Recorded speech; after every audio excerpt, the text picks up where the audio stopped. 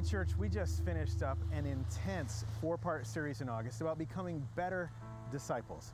And I can't think of a more catalytic discipleship experience than going on a short-term missions trip. Right now, our global missions team is preparing trips for the rest of 2019 and into 2020. You can go to places like Uganda and Peru, or places as close to home as Toronto, Canada. And I know for me, the trips that I've been on have been life-changing experiences. I'm thinking in particular of one trip to Uganda where we had the opportunity to hand out Bibles to members of our partner churches over there. And these weren't just any Bibles, these were Bibles printed in the Luganda language. And these are hard to come by. They cost as much as a month's wages for some of those folks. And I actually had the privilege of putting the Bibles in their hands. And I can't tell you the emotion that was on their faces as they received the Word of God for the first time, many of them for the first time, in their own language. Now, my story is just one of hundreds of stories of brothers and sisters right here at Grace who've had life-changing experiences on these short-term missions trips. And if you felt the Holy Spirit nudge you as I've been talking, don't brush that off. We have an informational meeting coming up at the end of this month where you can learn all about the trips. They're going to be happening at the end of 2019 and into 2020. So make plans to attend that meeting. You can find out all about it from our homepage at gracefellowship.com. Here's our new giving total for the 2020 Vision campaign. You know what's exciting? This week we got to get together with a local Grace in Action partner to see where the humanitarian aid portion is making a difference right here in our own neighborhoods. Today I'm here with Perry Jones, who's the Executive Director and Pastor here at the Capital City Rescue Mission, and he's going to tell us a little bit about where we are right now.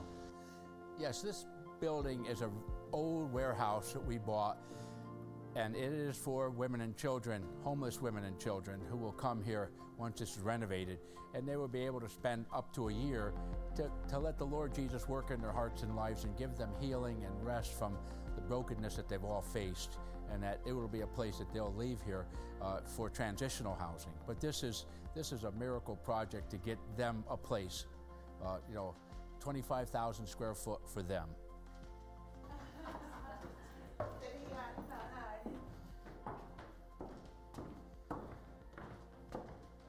So the concept is going to be for single women here. There will be a kitchen, a bathroom, a small living space, but they will have their own rooms. So they will, have that alone time that they need, personal time.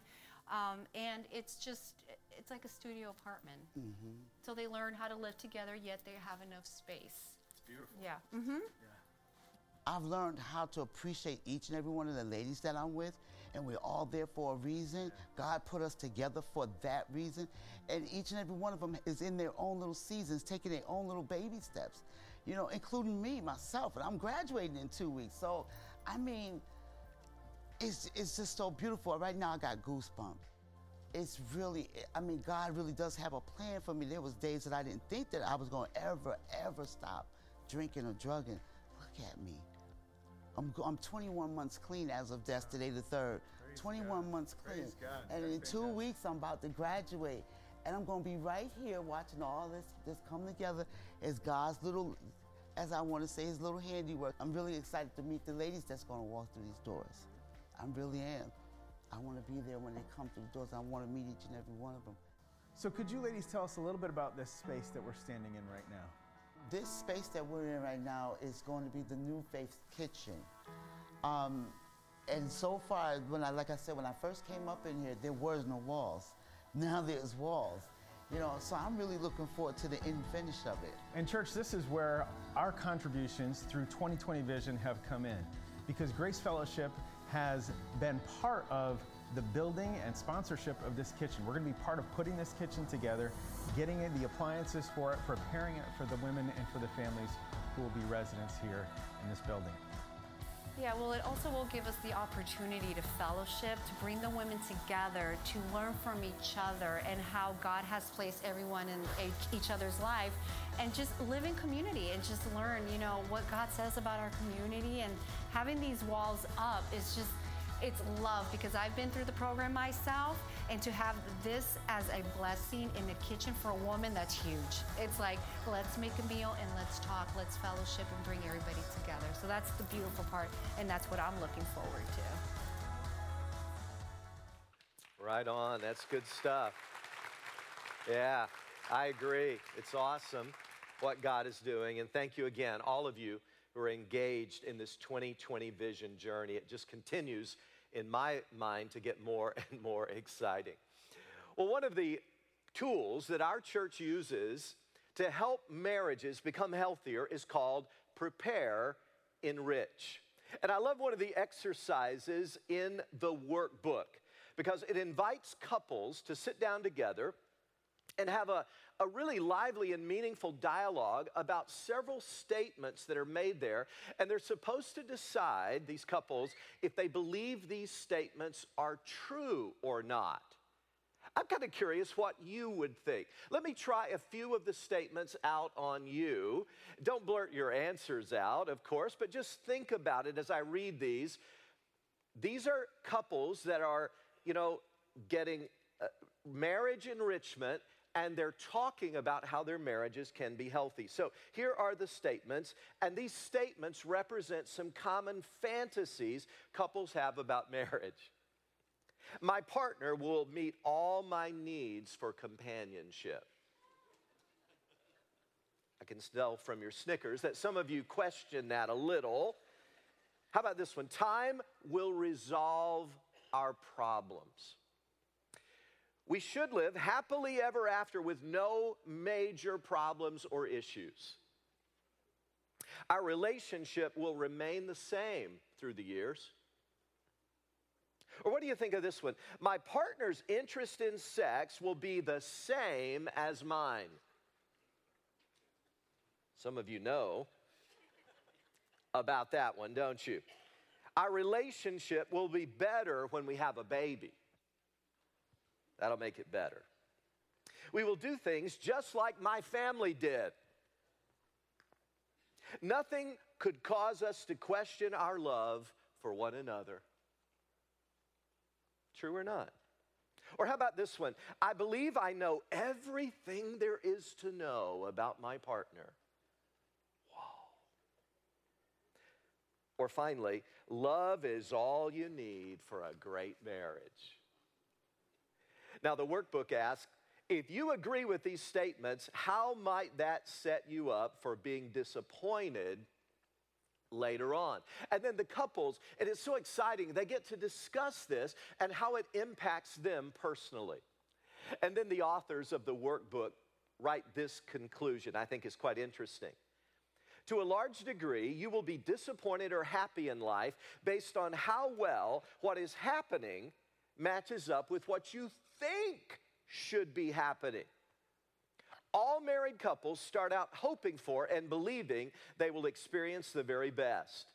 Problems arise when these hopes and beliefs are not based on reality.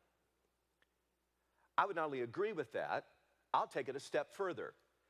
In my experience over literally decades now of working with hundreds of couples on marital issues, I would say that nothing sets a couple up more for disappointment than unrealistic expectations.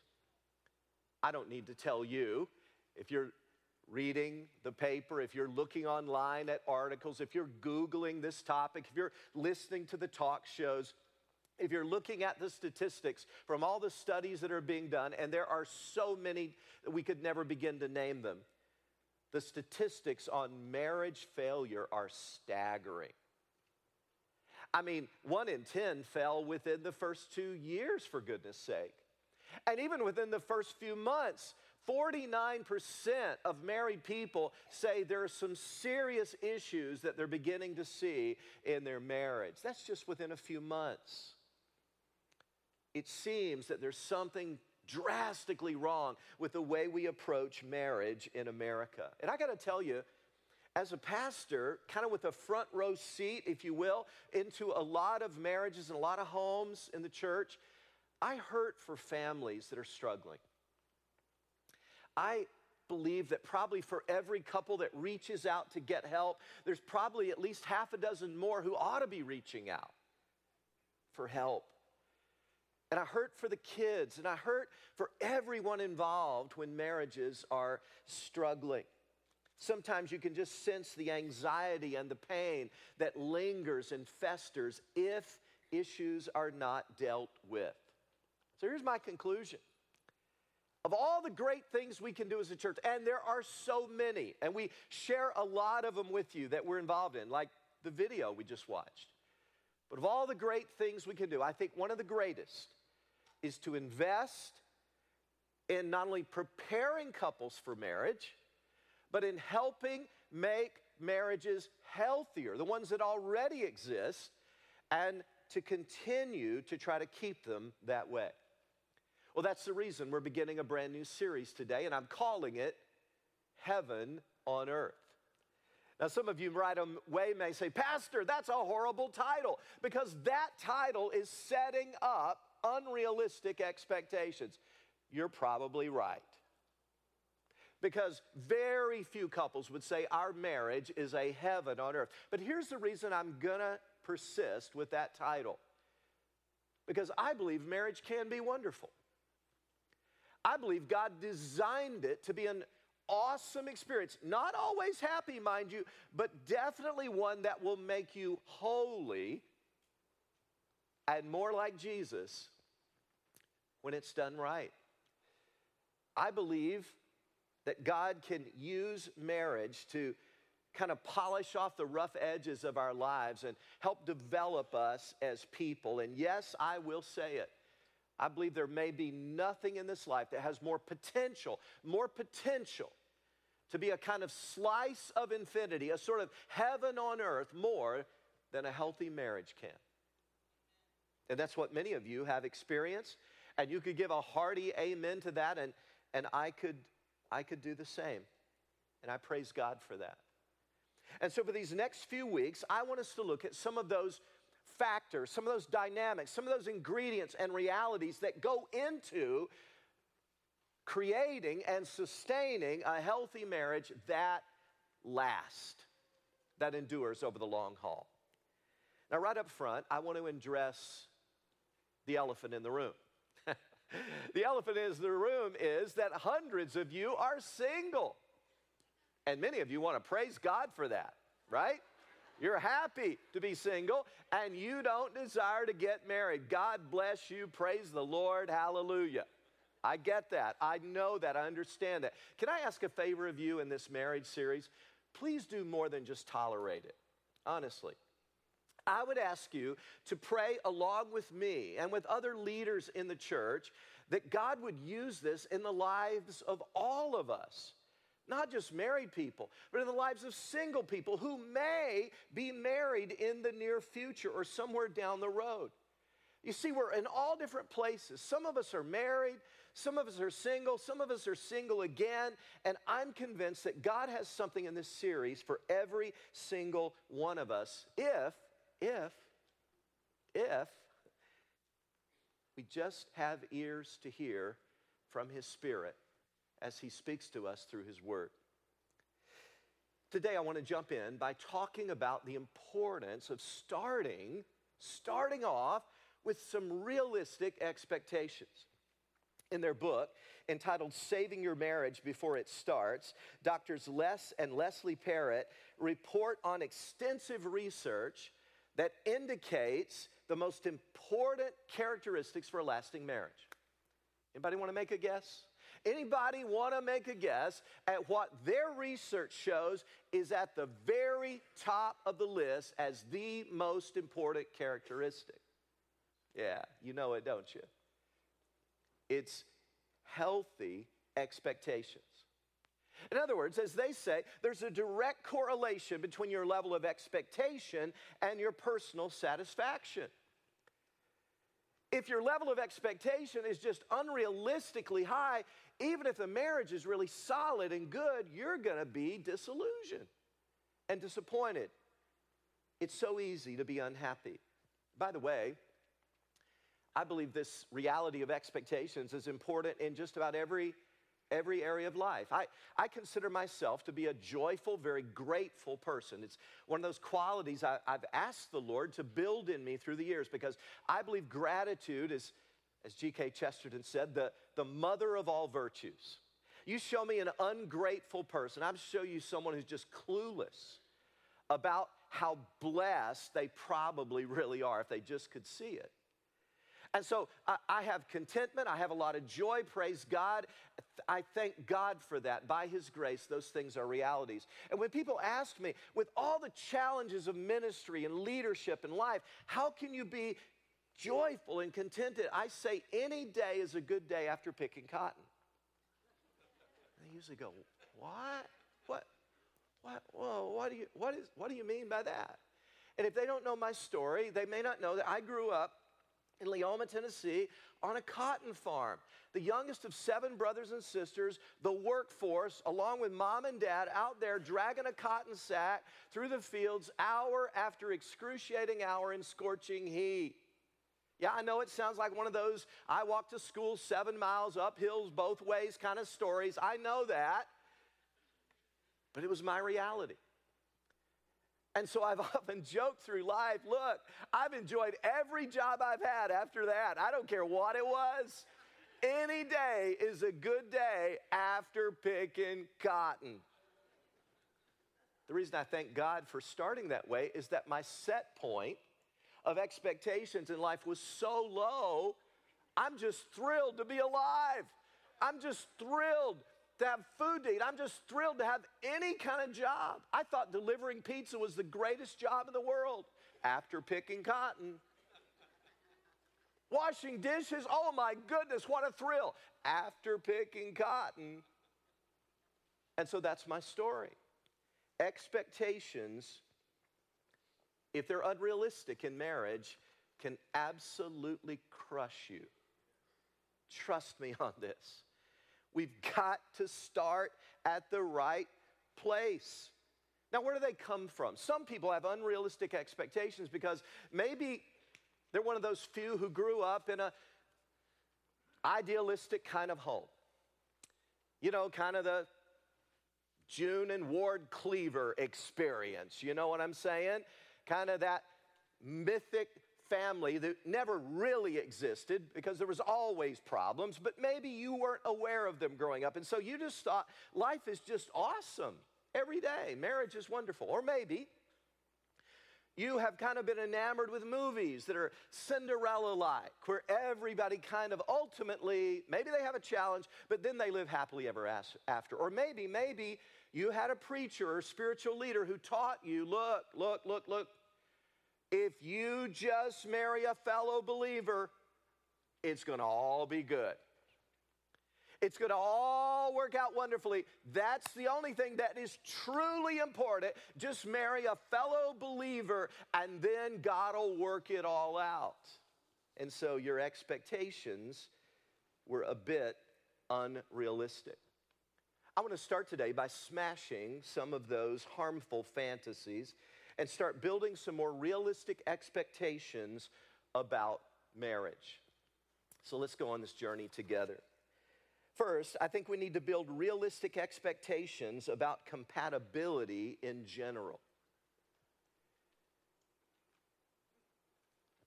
Ephesians 5:31 says, "For this reason, a man will leave his father and mother and be united to his wife, and the two will become one flesh." That's a passage about this mystic union, this unity that God brings about between a husband and wife in marriage. And so again, many couples, as I indicated, think if I just marry a fellow believer, someone who shares my faith, God is going to work it all out. We'll be eternally happy and completely compatible. I think that myth gets started in dating. Dating is such a farce in our country, isn't it? I mean, it's a farce because we don't really get to know each other that well. Why? Because everybody's play acting. In dating, everybody has a mask on. They're putting their best foot forward. We accentuate the places we are compatible, but we really de-emphasize those areas where we're not very compatible. And then we get married, and the mask comes off. And I've literally had married couples say to me, just months into a marriage, I am married to a total stranger. I heard so many things about this person I never knew. So one of the questions I read to you earlier today, right out of the Prepare, Enrich workbook, said, I believe I know everything there is to know about my partner. Folks, that may be one of the biggest fantasies that couples ever have before they get married. I believe I know everything there is to know. So if you're out there right now and you're preparing to get married to someone and you believe that statement, you believe you know everything there is to know about your partner, I've just got two words for you. You don't. You don't. Believe me. When you get married, you're going to discover a boatload of things. It's not that your partner is trying to deceive you or just intentionally keep you in the dark on this stuff. It's just that these things don't really come out until you're actually truly in it with the commitment. And it's learning to work through these incompatibilities that God uses these to grow you and mature you. When I was growing up on a farm in Tennessee, we got up at the crack of dawn. It's just what you did. Two reasons for that mainly. One reason, you got up so early every day. By the way, sleeping in was the mortal sin in my family. You could be lots of things, but you could not be lazy. And the first sign of laziness was you wanted to sleep in beyond 5 o'clock, okay? You were lazy if you wanted to sleep in a little bit. And so you got up early because there was so much work to do. You also got up early, especially in the summer, because you wanted to take advantage of the coolness of the day because it was about to get really, really hot later on. So every day of my life, my mother, my dad were up at 5 o'clock. My mother would be in the kitchen preparing breakfast from scratch. And I mean a feast. I'm talking about homemade buttermilk biscuits from scratch that she made with her own hands from scratch. Fresh jam from the farm, from our own berries, right there every morning. Every morning we had fresh eggs from the farm and bacon, ham, or sausage from the farm. And you would split these biscuits open, the steam would rise, and you'd drizzle that homemade gravy over them. Woo! Unbelievable. It was a feast. That's the way I ate every single morning growing up. And then I got married. Oh, Jesus. Oh, Lord. Now, don't get me wrong. Debbie is an amazing cook, but she didn't grow up with that custom. Her idea of a hearty breakfast was a handful of Fruit Loops on the way out the door. So thank God I didn't try to impose that standard on her. It wouldn't work. We would have been in divorce court years ago. It would not work. She doesn't want to get up at 5 o'clock. You got to work through those differences because there's going to be incompatibilities. And we don't really see many of those until we're actually married. Now, here's the thing you need to be aware of. The very things, differences that attract you to that person that you're thinking about married or maybe engaged to, the things that attract you to him or her now, where you go, whoa, I really like that, will drive you crazy later in marriage. They will. You meet this wonderful woman, and she is such a conversationalist. Oh, she's so bubbly and bright, and she loves to talk. You go, wow, I love that because I'm such an introvert. I don't like to do all the talking. She can just talk, and we can be wonderful together. And after you get married, you go, this woman will never shut up. What's wrong with her? She talks all the time. You meet some man, and you admire his leadership quality because maybe you don't have that. You're a more phlegmatic personality, kind of laid back, and you see this handsome man, and oh, what a leader. He takes charge. And you admire that because you know you need some of that in your life. That's going to help round you out a little bit. But after marriage, you're going to go, oh, he's so overbearing and dictatorial. When's he ever going to get off this authority trip? Opposites attract, and then opposites attack. That's how it works. That's the myth of compatibility. So be realistic. There are going to be differences that will not change, and you'll have to live with them for the rest of your married life. I still like breakfast as my favorite meal of the day, probably because of the way I grew up. Debbie hates breakfast. She would prefer never to eat breakfast. It's just, she doesn't want to eat until much later in the day. One husband, after a long argument, said, "Okay, I'll admit I'm wrong." He said this to his wife, "I'll admit I'm wrong if you'll admit I'm right." And she scratched her head and said, "Okay." And he said, I'm sorry, I'm wrong." She said, "You're right." But these differences I'm describing are usually not moral issues. There's usually not a wrong and a right. They're just personality things or cultural things. 1 Corinthians 12 says there are different kinds of gifts, but the same Spirit. There are different kinds of service, but the same Lord. There are different kinds of working. These are Paul's describing here differences in people, differences in the body of Christ, but the same God works all of them in all people. There will be tons of areas where you're not super compatible, but usually they're not right or wrong issues. God can use these to deepen and mature us. Ephesians 4 says, "Be completely humble and gentle, be patient, bearing with one another in love, make every effort to keep the unity of the Spirit through the bond of peace."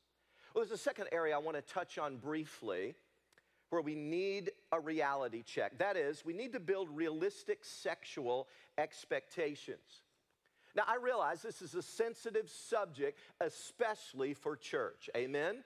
So, I want to tell you right now, I'm just going to address this briefly, but in 2 weeks, the sermon is all about this. In 2 weeks, so we're going to give you a heads up so you don't have any really young children in here and everything's age appropriate and all that. And we're not going to go off the deep end that week, 2 weeks from now, but we are going to be very blunt and very candid, so I don't want you to miss that. But today, let me just kind of deal with this very briefly. I believe that sexual expectations in marriage have become unrealistic at times due to movies, due to advertising, and even many of our songs. I think it was about 10 years ago that Dina Carter sang a country song, which was amazing. You used to still watch it on YouTube or wherever. The lyrics go, "Flowers and wine is what I thought I would find when I came home from working tonight.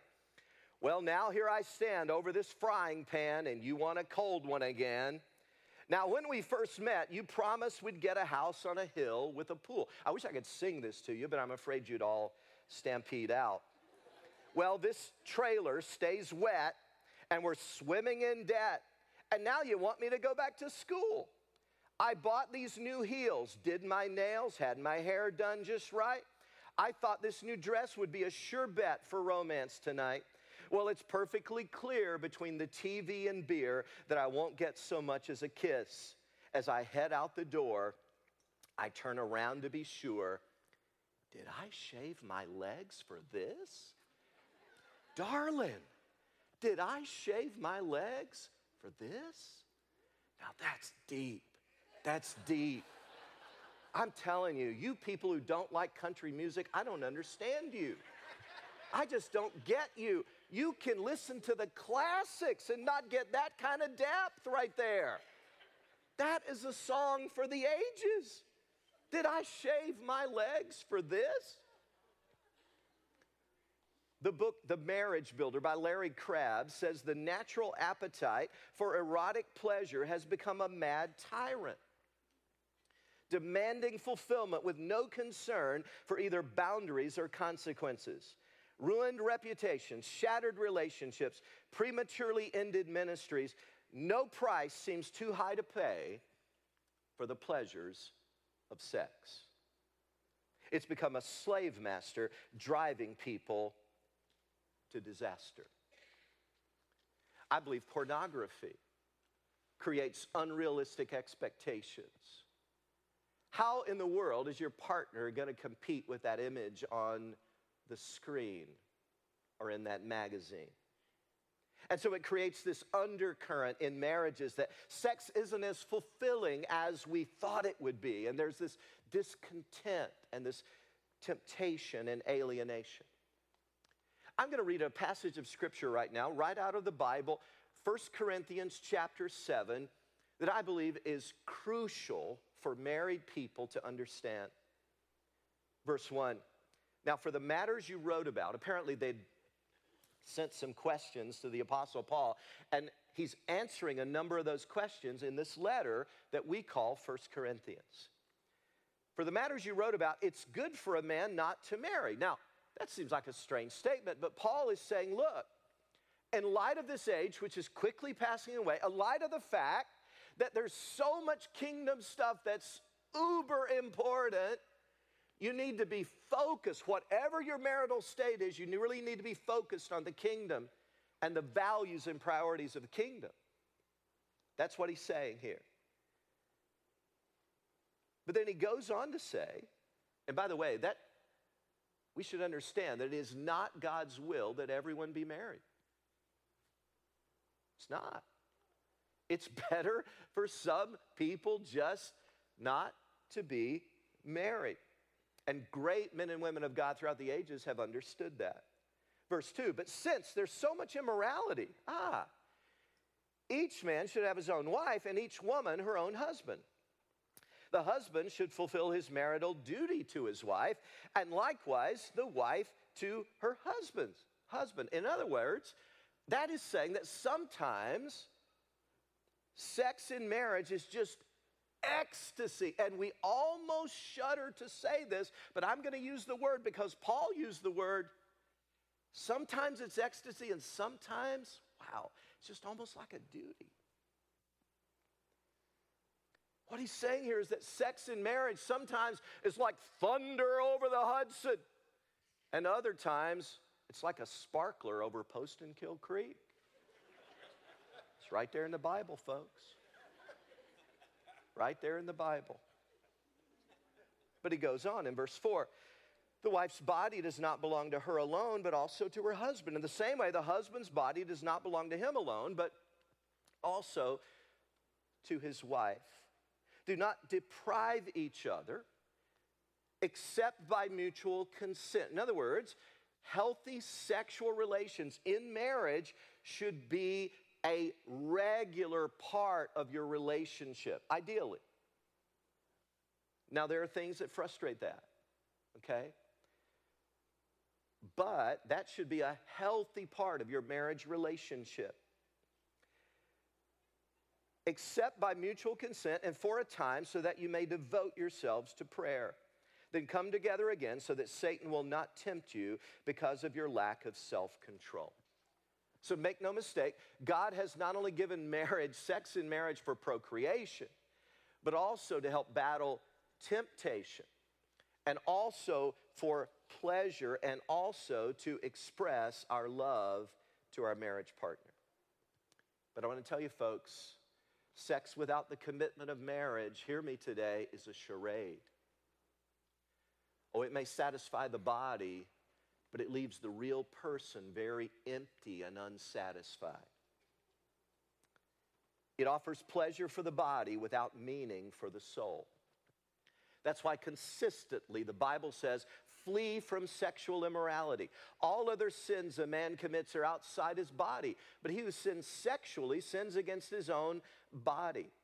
Do you not know that your body is the temple of the Holy Spirit who is in you, whom you've received from God? You're not your own. You were bought at a price. Therefore, honor God with your body. Paul is saying, in essence, don't listen to Satan's spin meisters who will try to tell you, what's the big bother? It's just a physical act. You're just a physical being after all. Paul says, no, your soul and your spirit. And there are things more important in this life than the gratification of our physical desires. Your family should matter more. Your loved ones should matter more. God's kingdom should matter more. Your witness for Christ should matter more than our own temporal, physical desires. Well, there's one other area where I think we need a reality check, and that is to build realistic expectations about personal fulfillment. On the bibliography you have at the bottom of your note sheet today, I want to call your attention to that. We always provide those at the beginning of a series so you can be aware of some good resources. These are resources that I have gotten great value from, and I would encourage you to check any or all of them out. One of the very first ones listed there is called His Needs, Her Needs. It's by Willard Harley Jr. I just want to highlight that one because in my mind, I've never seen a better marriage book than that book. I'm telling you, I've used it for years now, and the content of that book is absolutely spectacular. And it reminds us that we all have needs.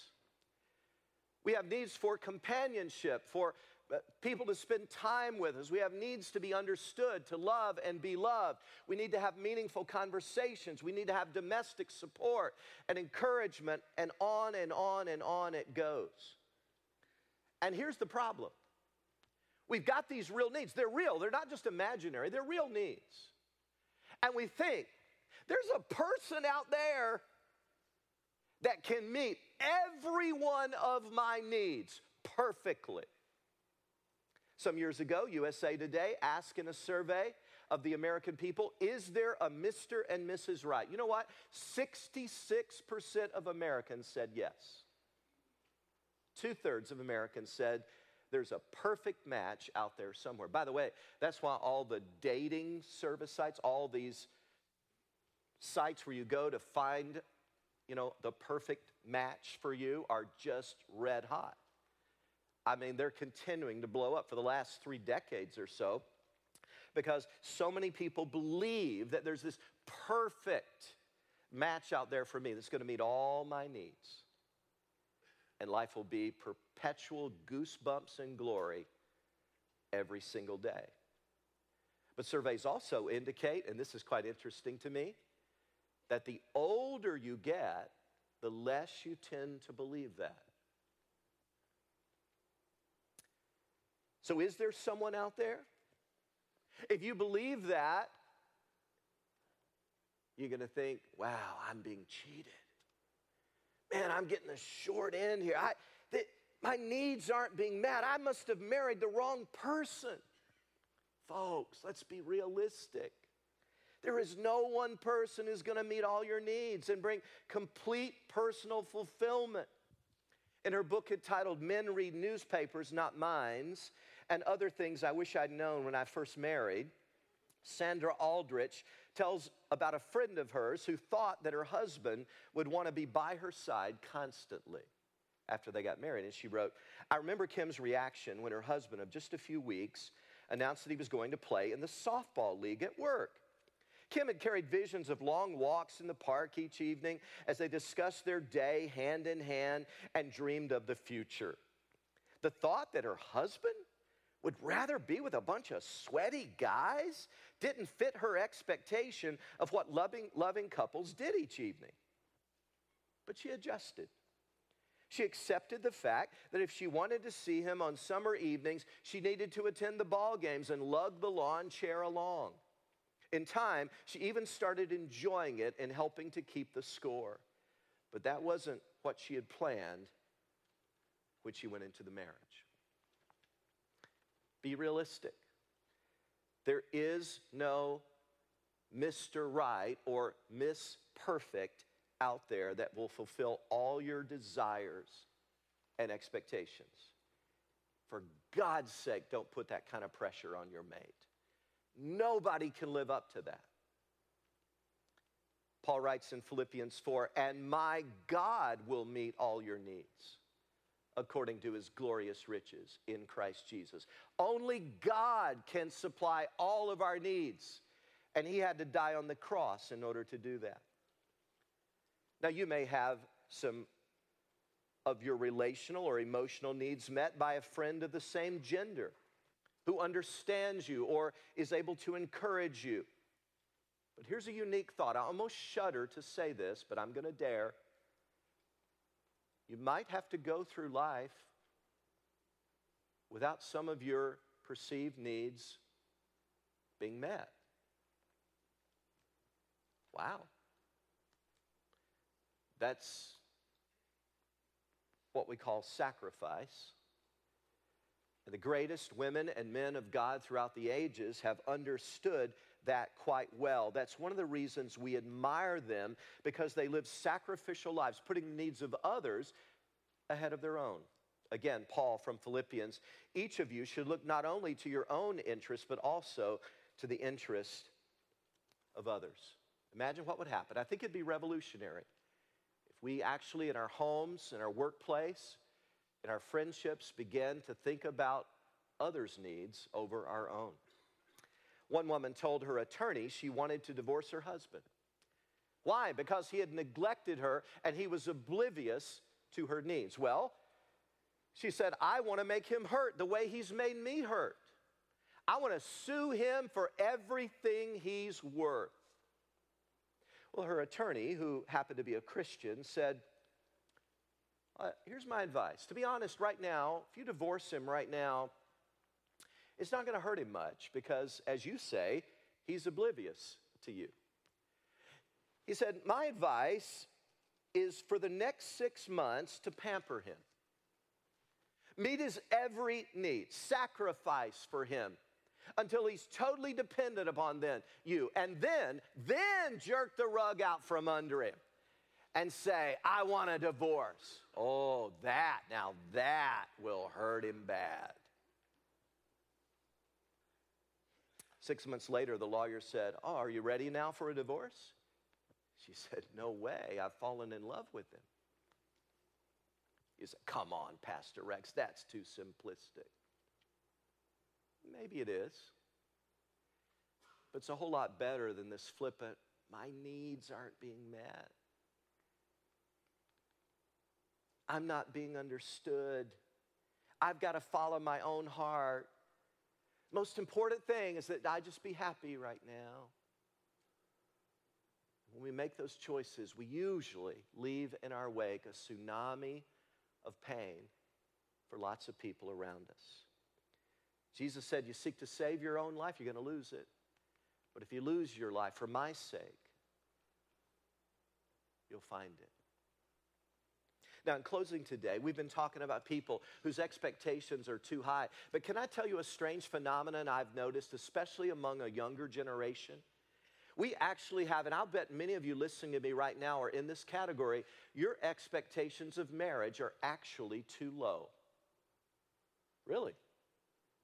Can I just be blunt with you? We have many people in our church, based on conversations I've had, and as far as I can tell, you have grown up in such dysfunctional homes and situations. This is just the truth now. We always try to keep it real at Grace, that you never, ever, not even once in your life, have seen a healthy, happy marriage or home situation. That's the truth. Not once have you ever even seen one. And so naturally, you're scared. Go, why would I want that? It's horrible. I want to encourage you today.